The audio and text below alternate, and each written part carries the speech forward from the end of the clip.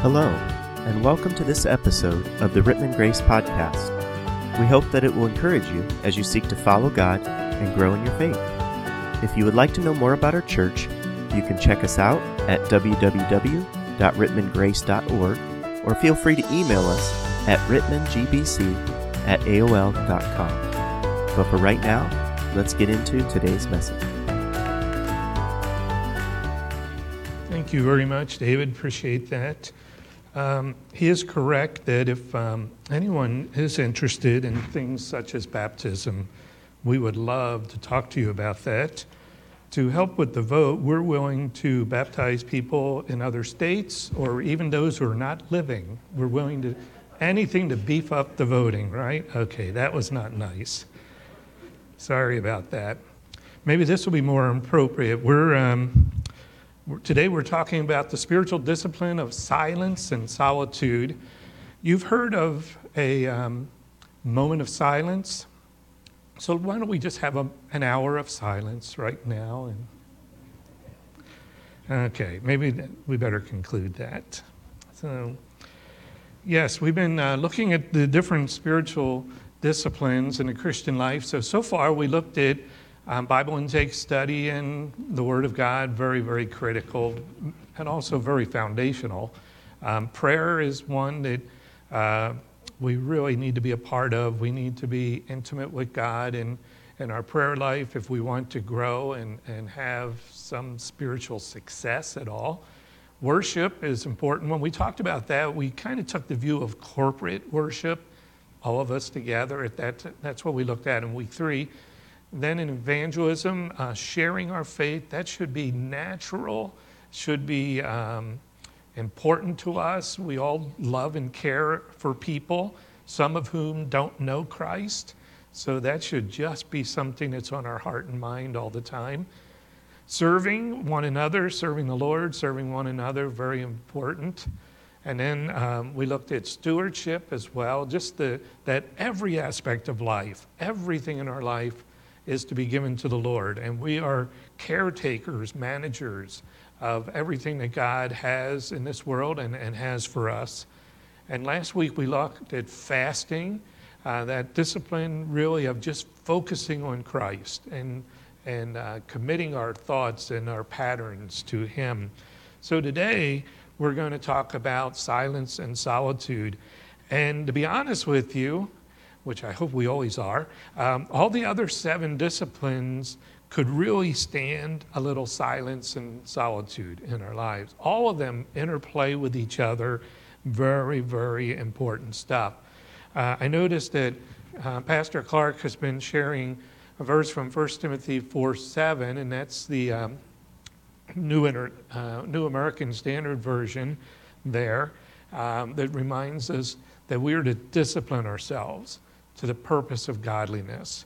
And that's an everyday thing, an every moment of the day thing for each one of us as we go through life. So I know all of you did do this. I know that you were faithfully reading through your Our Daily Bread devotional, and you probably took note on February 11th, there was one written by Leslie Kahn. I thought it was really good. She told the story about a group of workers that were out on a frozen lake, and they were cutting out blocks of ice to do for blocks of ice. And so they were cutting them out and loaded them up, and they brought them back to the ice house where they were going to be stored, and they were unloading them inside the ice house. And when they were finished doing that, one of the workers realized, my watch fell off somewhere in here. They didn't know where, because they had done a whole lot of these and weren't sure where it happened at. And they started looking and looking and looking, but it was dark. There's no lights in there. There's nothing to help. And they finally just decided, let's just give up on it. So they left and they went outside and went back onto the lake to start chopping and cutting some more. And there was a young boy that was outside there, and he heard them talking about it. And so when they started to walk away, he went inside the ice house. And it wasn't a real long time, probably just a matter of moments. He came out, went out onto the lake, and said, "Here's your watch." They were amazed. "How did you do that?" And his answer was this: "I just sat down, kept quiet, and soon I could hear it ticking. And isn't that so true? Sometimes God speaks to us in the whisper. As soon as I said that, I know your mind went instantly to 1 Kings chapter 19, verse 12, where God told Elijah that I want you to go on the mountainside and I'm going to speak to you. I'm going to reveal myself to you. You just stay there. And the first thing that happens is this horrendous amount of wind comes, and it causes an avalanche of a sort, but God wasn't in wind. And then an earthquake comes, and there's all kinds of rattling and violence of the earth, but God wasn't in the earthquake. And then there's fire and blazing and flaming, but God wasn't in that. And it turns out that God was in the whisper, which is so often what he does with us. While we're fussing and fighting and doing our thing, God is just quietly waiting, and then he decides to whisper to us. How many of you remember President Trump? Does anybody remember? Yeah, I think some of you do. Thank you. Oh, that's good. Well, then maybe, because I know some of you are my age, so I know that could have been a tough question. And so maybe if you remember that, maybe you remember what it was like 1 year ago. 1 year ago, you and I were really, really busy. We were busy people, and life was very crowded and noisy. There was a lot of stuff coming on. And when it's busy like that, it's hard to always hear God. But then something changed. Everything changed. It was the invention of Zoom.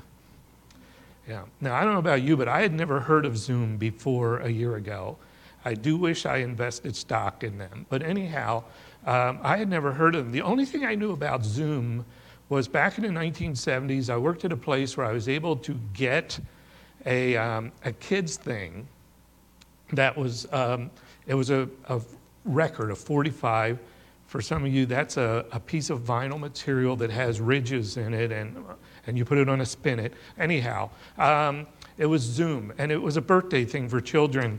And the characters sang, "My name is Zoom, and I live on the moon. And I came down to earth just to sing you this tune. Hey, Matilda, it's your birthday today." It's a great song. See me later on it. It really is great. Everything changed a year ago. And so now all of a sudden, I think in the last year, a lot of us learned a whole lot more about isolation and being quiet and in solitude.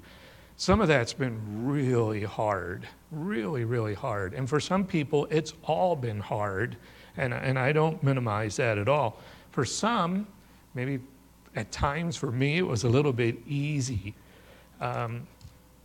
But it's important for us at times to experience silence and solitude. We have to take action and strategically disengage from this hectic pace of life that you and I keep living. We need to eliminate the noise and the clutter. At least from time to time we need to. And we have to, most importantly, we need to do all that so we can prepare our hearts for what we really need to do, what we really need to be a part of. We don't always like that, do we? Quiet and solitude, silence. Sometimes when we experience that, it's a little bit disappointing when we look at ourselves. And then sometimes when we look at ourselves, it can be downright frightening. But it's an important exercise for us to be a part of and to do. So today we're going to do that, and we're going to go at a racing pace, which is the opposite of what I want you to do as a result of this. But we're going to take a look and race through a bunch of scriptures. And good news for you, especially in the audience here, it's in your bulletin. I'm not going to have you turning to all those, but they're all there so you can read them later on and hopefully get a better understanding of what we're trying to say today. So here's what we want to talk about first. What does Jesus say and experience about private prayer and private worship? Now, there's a lot more than what I'm giving you here today, but we'd be here all week if we did all of it. But in Matthew chapter 6, verse 6, I have that reproduced as our verse of the week in your bulletin. And it's from the Sermon on the Mount. And he tells us that we are to pray privately. And basically, he's telling us in that passage that it's not about show. Some people have done that. Probably, I don't think it's happened here, but I have seen it in other places where it can become a show. It's all an attention grabber for some of them, which is what it was like for the Pharisees in the day of Jesus. They went out on the corner, they said it out loud, they wanted people to watch and see what they were doing. So everybody would be like, oh wow, aren't they so impressive? Aren't they so important? Jesus said, don't do that. Don't do that. It's not for a show. It's not to get attention. In fact, what you really would do better is to go into your closet. And that's where you pray. Go somewhere private and where you can just be by yourself and pray to the Father who is unseen. And he's going to reward you. And I know in the scripture it doesn't say this, but I think it's implied in the Greek. He's going to reward you openly. He's going to bless you in your life as you privately meet with him. He wants to meet with you in the privacy of your heart. In Matthew chapter 14, verse 23, you have to realize Herod had just killed John the Baptizer, and there was all this stuff going on, a lot of activity and a lot of tension, and Jesus withdraws to a private place. And ultimately, because the crowds are coming, right at that time, he feeds the 5,000 men and all the women and the children that are there as well. And then he tells his disciples that we need to get alone on the mountainside. I like phrases that I've heard in the past where he would say, separate yourself, come from among them, let's get away. Jesus was suggesting basically, we need a retreat. We need to get away and be alone. In Mark chapter 6, verses 30 and 31, it's the same time frame. John the Baptizer has been put to death, the feeding of the 5,000, and Jesus took his disciples to a quiet place. And he says, we need to get some rest. Interesting.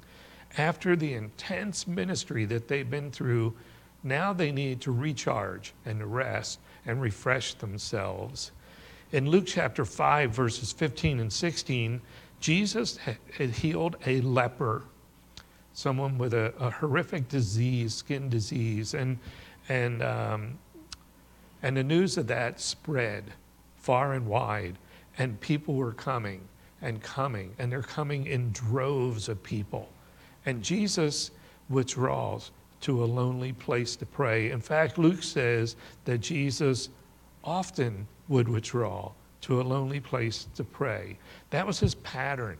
Jesus knew that he needed to get away and be with his Father and spend time with him and pray because of the daily tasks that he was facing. And it was stressful. It was huge what he was going through. And if Jesus needed that, come on now, who do we think we are? If he needed it, how much more do you and I need to get away to a lonely place to pray to our Lord? Well, in case you have trouble identifying with the sovereign God of the universe, how about the psalmist and some of the things that the psalmist expressed about private prayer? And trust me on this, there is just so much more on this in Scripture than what we're going into today. We, again, are not being exhaustive. Psalm 40, verse 1, it's a psalm about praise because of the past deliverance that God had brought. And the psalmist says, I waited patiently for you, and you heard my cry. I get the impression that he had quieted himself before the Lord and just waited and wanted to hear from God. And he acknowledges that he did indeed hear from God. God answered. As you read through Psalm 40, you find that the psalmist there offers himself in dedication to God because of all that God had done for him. How about Psalm 46? And that's just a phenomenal psalm. And I'm only going to touch on verse 10 because of what it says. But it also is a psalm of great trust and tremendous thanks to God. And in verse 10 he says, be still. be still. It literally means cease from your warlike activities. It's as if the more you work and struggle and strive to do even the good things, it's almost like you're resisting what God wants to do. Stop that. Cease that striving and wait on the Lord. That's what he wants us to do. There is value, great value, in being still before God. And he goes on to say, know that I am God. We need to be still and acknowledge the supremacy of our God. He also has in there, do not fret, because I will be exalted. I'll be exalted above the nations. I'll be exalted across the earth. I think he's just telling us that our God can rescue us. He can work for our behalf. And then we have the passage that David just read for us in Psalm 37, and it is a great passage. And he tells us in there a couple times, do not fret. That seems to be the theme that I'm seeing here a lot, is the phrase of do not fret.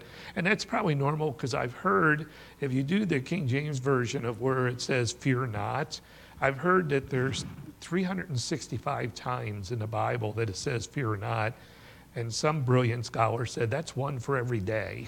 So if you need a new one every day, there it is. So do not fret, fear not.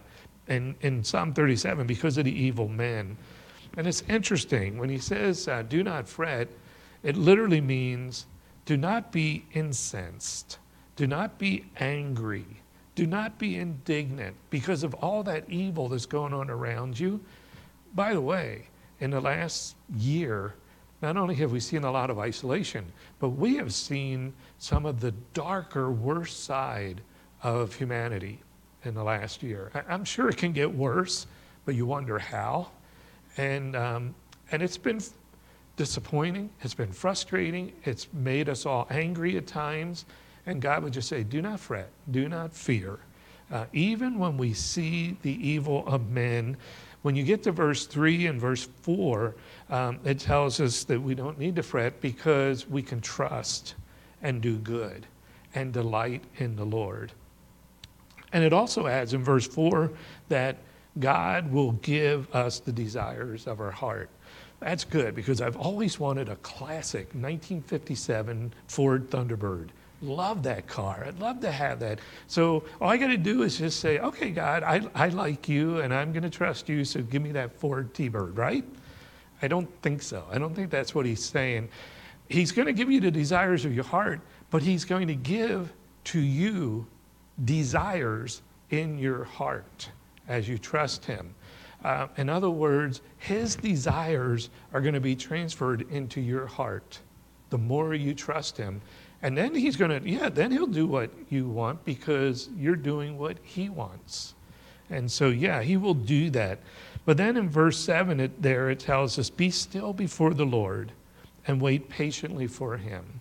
Do not fret when men succeed in their evil ways, when they carry out their wicked schemes. You and I need to be reminded of that every once in a while, don't we? It's good to remind ourselves that God is in control. He is sovereign.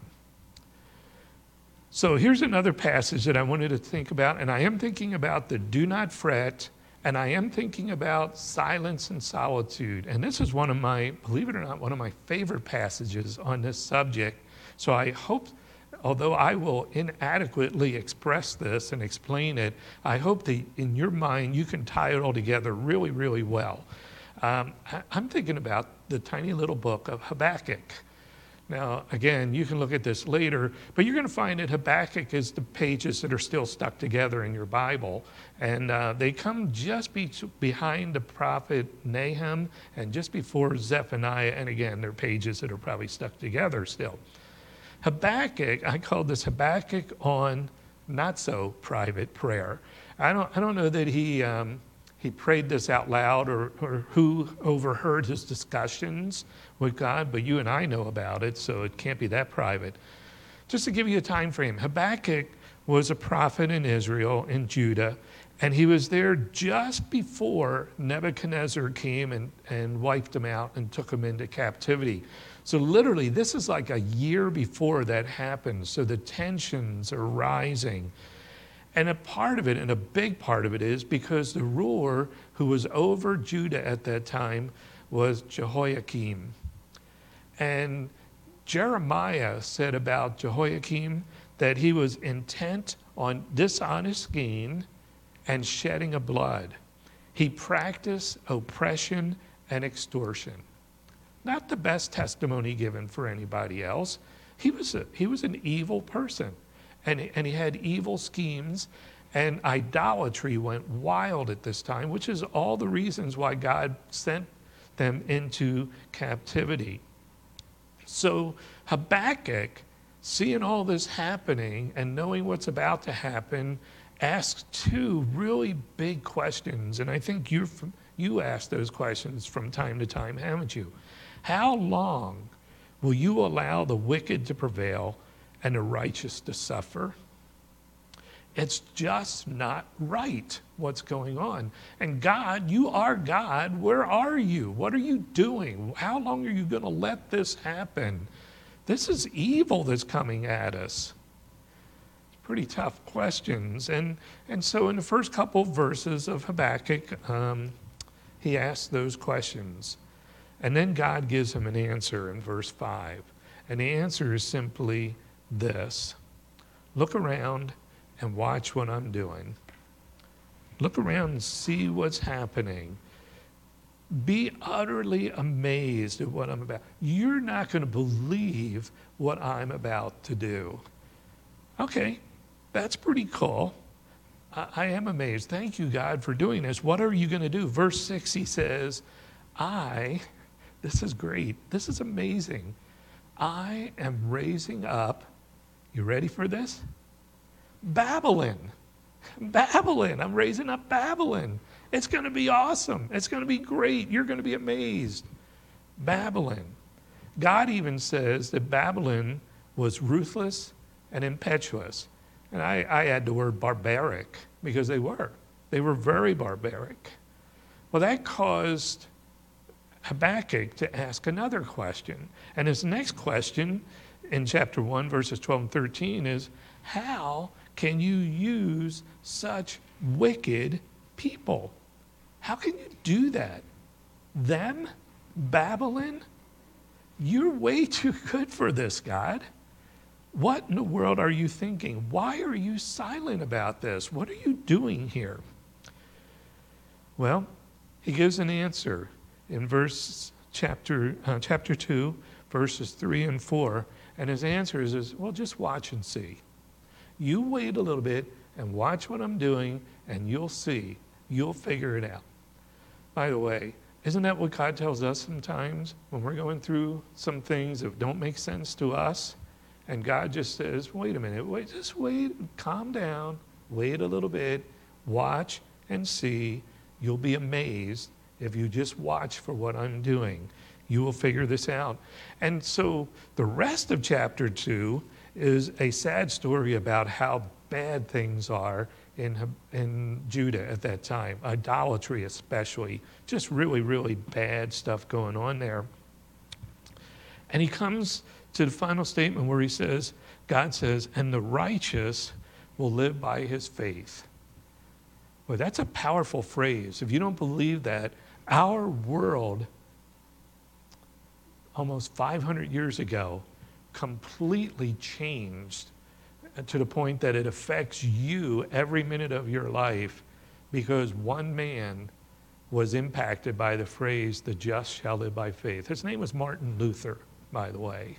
That's the phrase that just kept coming back to him. It changed his life because prior to that, he did everything he could possibly do to try to impress God and earn his approval. He abused himself wickedly to try to just show God how sorry he was for his sins until he finally grasped that the just will live by faith. Very impacting on him. Well, here God's describing all of Judah's apostasy and their violence and the evil that's among them. And God reminds them that the just shall live by faith. And here's the verse that really hits me, and I love this verse, where Habakkuk said, but the Lord is in his holy temple. Let all the earth be silent before him. Now, all of us who are disciples of Pastor Ken Ashman from the Worcester Grace Brethren Church know this verse inside. In fact, we could probably sing this, and I'll bet a lot of you be able to do it. We sang this verse as our call to worship every Sunday for the centuries that he was pastor at Worcester Grace. And it really was impacting, at least it was to me. It's like, we need to do that. Remember 2 weeks ago when I read some of those 70 questions that God asked Job? And then Job finally said, I'm undone. I have no answers. I cannot stand in your presence. I'm a foolish man. That's what I think about when I come to this. It's like, man, how wicked is the world, but God is on his throne. He's there. He's in his temple. And what you and I really need to do is we need to just shut up and listen to him and adore him and worship him and bow down and fall down before him. That's really what we need to be doing. They deserved judgment, and it was right that God sent them into the captivity. Their idols that they were clinging to and calling on were useless. They'd made no sense at all. And God said, I'm here on the throne, and you need to bow down before me, and you need to worship me and me alone. Here is saying all the earth should be silent. In heaven goes between awesome silence before God and explosive praise before God. I'm convinced that's what it's like. My friend Habby, that's Habakkuk, he and I are tight, so I call him Habby sometimes. Everything God does is designed for us. That's what he wants us to know. And that we're to see God and see his glory. Sometimes we just have to stop everything and be silent before him. So in chapter 3, Habakkuk tells us about just the response, the all. It says he gave a prayer, and it says this, Lord, I have heard of your fame. I stand in awe of your deeds. O Lord, renew them in our day, and in our time make them known. In wrath, remember mercy. I've heard, I stand in awe. Please do it again. Please keep working in us and have mercy on us. I surrender. And when he did that, God came and blessed. It's such an interesting thing. Ultimately, in life, what is real, what really matters is you and God, you and Christ. And in the end, I think we're going to come to the same conclusion that King Solomon came to. Remember when he wrote his one book called Ecclesiastes, where all the way through, he took every situation in life, everything that anybody could enjoy or treasure in life, and his conclusion about it was, it's meaningless. It's meaningless. Vanity, all is vanity. It's meaningless. And then at the very end of Ecclesiastes in chapter 12, verses 13 and 14, he says this, now all is heard. Here's the conclusion of the matter. When I got to the end of life, this is all that really matters. Fear God and keep his commandments. For this is the whole duty of man. What are you here for? You're here to fear, to know God, to fear him, to worship him, to serve him, and keep his commandments. For God will bring every deed into judgment, and that's true. That is absolutely true, including everything, every hidden thing. You can't hide from God. Whether it's good or evil, it's all going to be brought out before God. So again, the main thing is the main thing. Fear God and keep his commands. So you and I need to be quiet in our hearts before him. And we need those times alone with Christ where he can speak to us. Not just us telling him what we think and what's important, but we need to be quiet before him. We need to have reading scripture times, letting the word of God speak to us. We need to have praying times where we're thinking and praying Some would call that meditating, but I don't want you to get the wrong idea there. But we're waiting on God. We need to prepare our hearts for that, which may mean you have to unplug. No TV, no music, no computer, no phone, no other people, no to-do list. And that's challenging, but we need a place to go. You need to have a closet. Doesn't have to be a closet, but your closet place. We need a time where there's no distractions. And if this is unusual, don't do what Martin Luther did. He prayed 3 to 4 hours every day, and then on busy days, he prayed longer. But you and I probably can't do that. But if it's new to you, start small. Start for minutes doing it. And we need to ask, as we prepare our hearts, what do I need? What do I need? What areas of my life need to change? Or what areas of my life do I need to emphasize? Maybe there's something good that is a part of your being, and you need to do that more often. What are those things? The second question is, what's in my way? What hinders me from doing those things I need to do to grow? What prevents my growing? And then what needs to go? What do I need to get rid of? And it could be the TV, music, computer, phone, all that list. It could be that kind of stuff. But it could be other things like guilt and regrets and failures from past mistakes. And maybe we need to come to God and seek forgiveness. And once God forgives, then comes the hard part. You have to forgive yourself too. He does. You're not greater than him. You need to forgive yourself as well and set that aside. All of that can help us understand where we are now and why we want to make the changes and improvements that we have to make so that we can please and honor Christ. Would you join me in prayer? Lord, indeed, we do want to just quiet our hearts as much as we can possibly do so in a moment of introspection. A moment when we can think about what in my life needs to change, either for bad things to get rid of, good things to emphasize and do more. What prevents that? Lord, we just want to open our hearts before you even now and allow you to search us and make known to us. May your Holy Spirit have freedom to just address in our privacy of our own hearts and minds to tell us what types of needs we may have to deal with today. Lord, we do that primarily because we understand what Solomon wrote in Ecclesiastes. We need to know you and obey your commandments, and we want to do that. So we give you welcome now to search us and to do your work in our hearts to bring glory to you. Thanks again for listening to this episode of the Rittman Grace Podcast. If you have questions or would like to know more about our church, please visit www.rittmangrace.org or email us at rittmangbc@aol.com.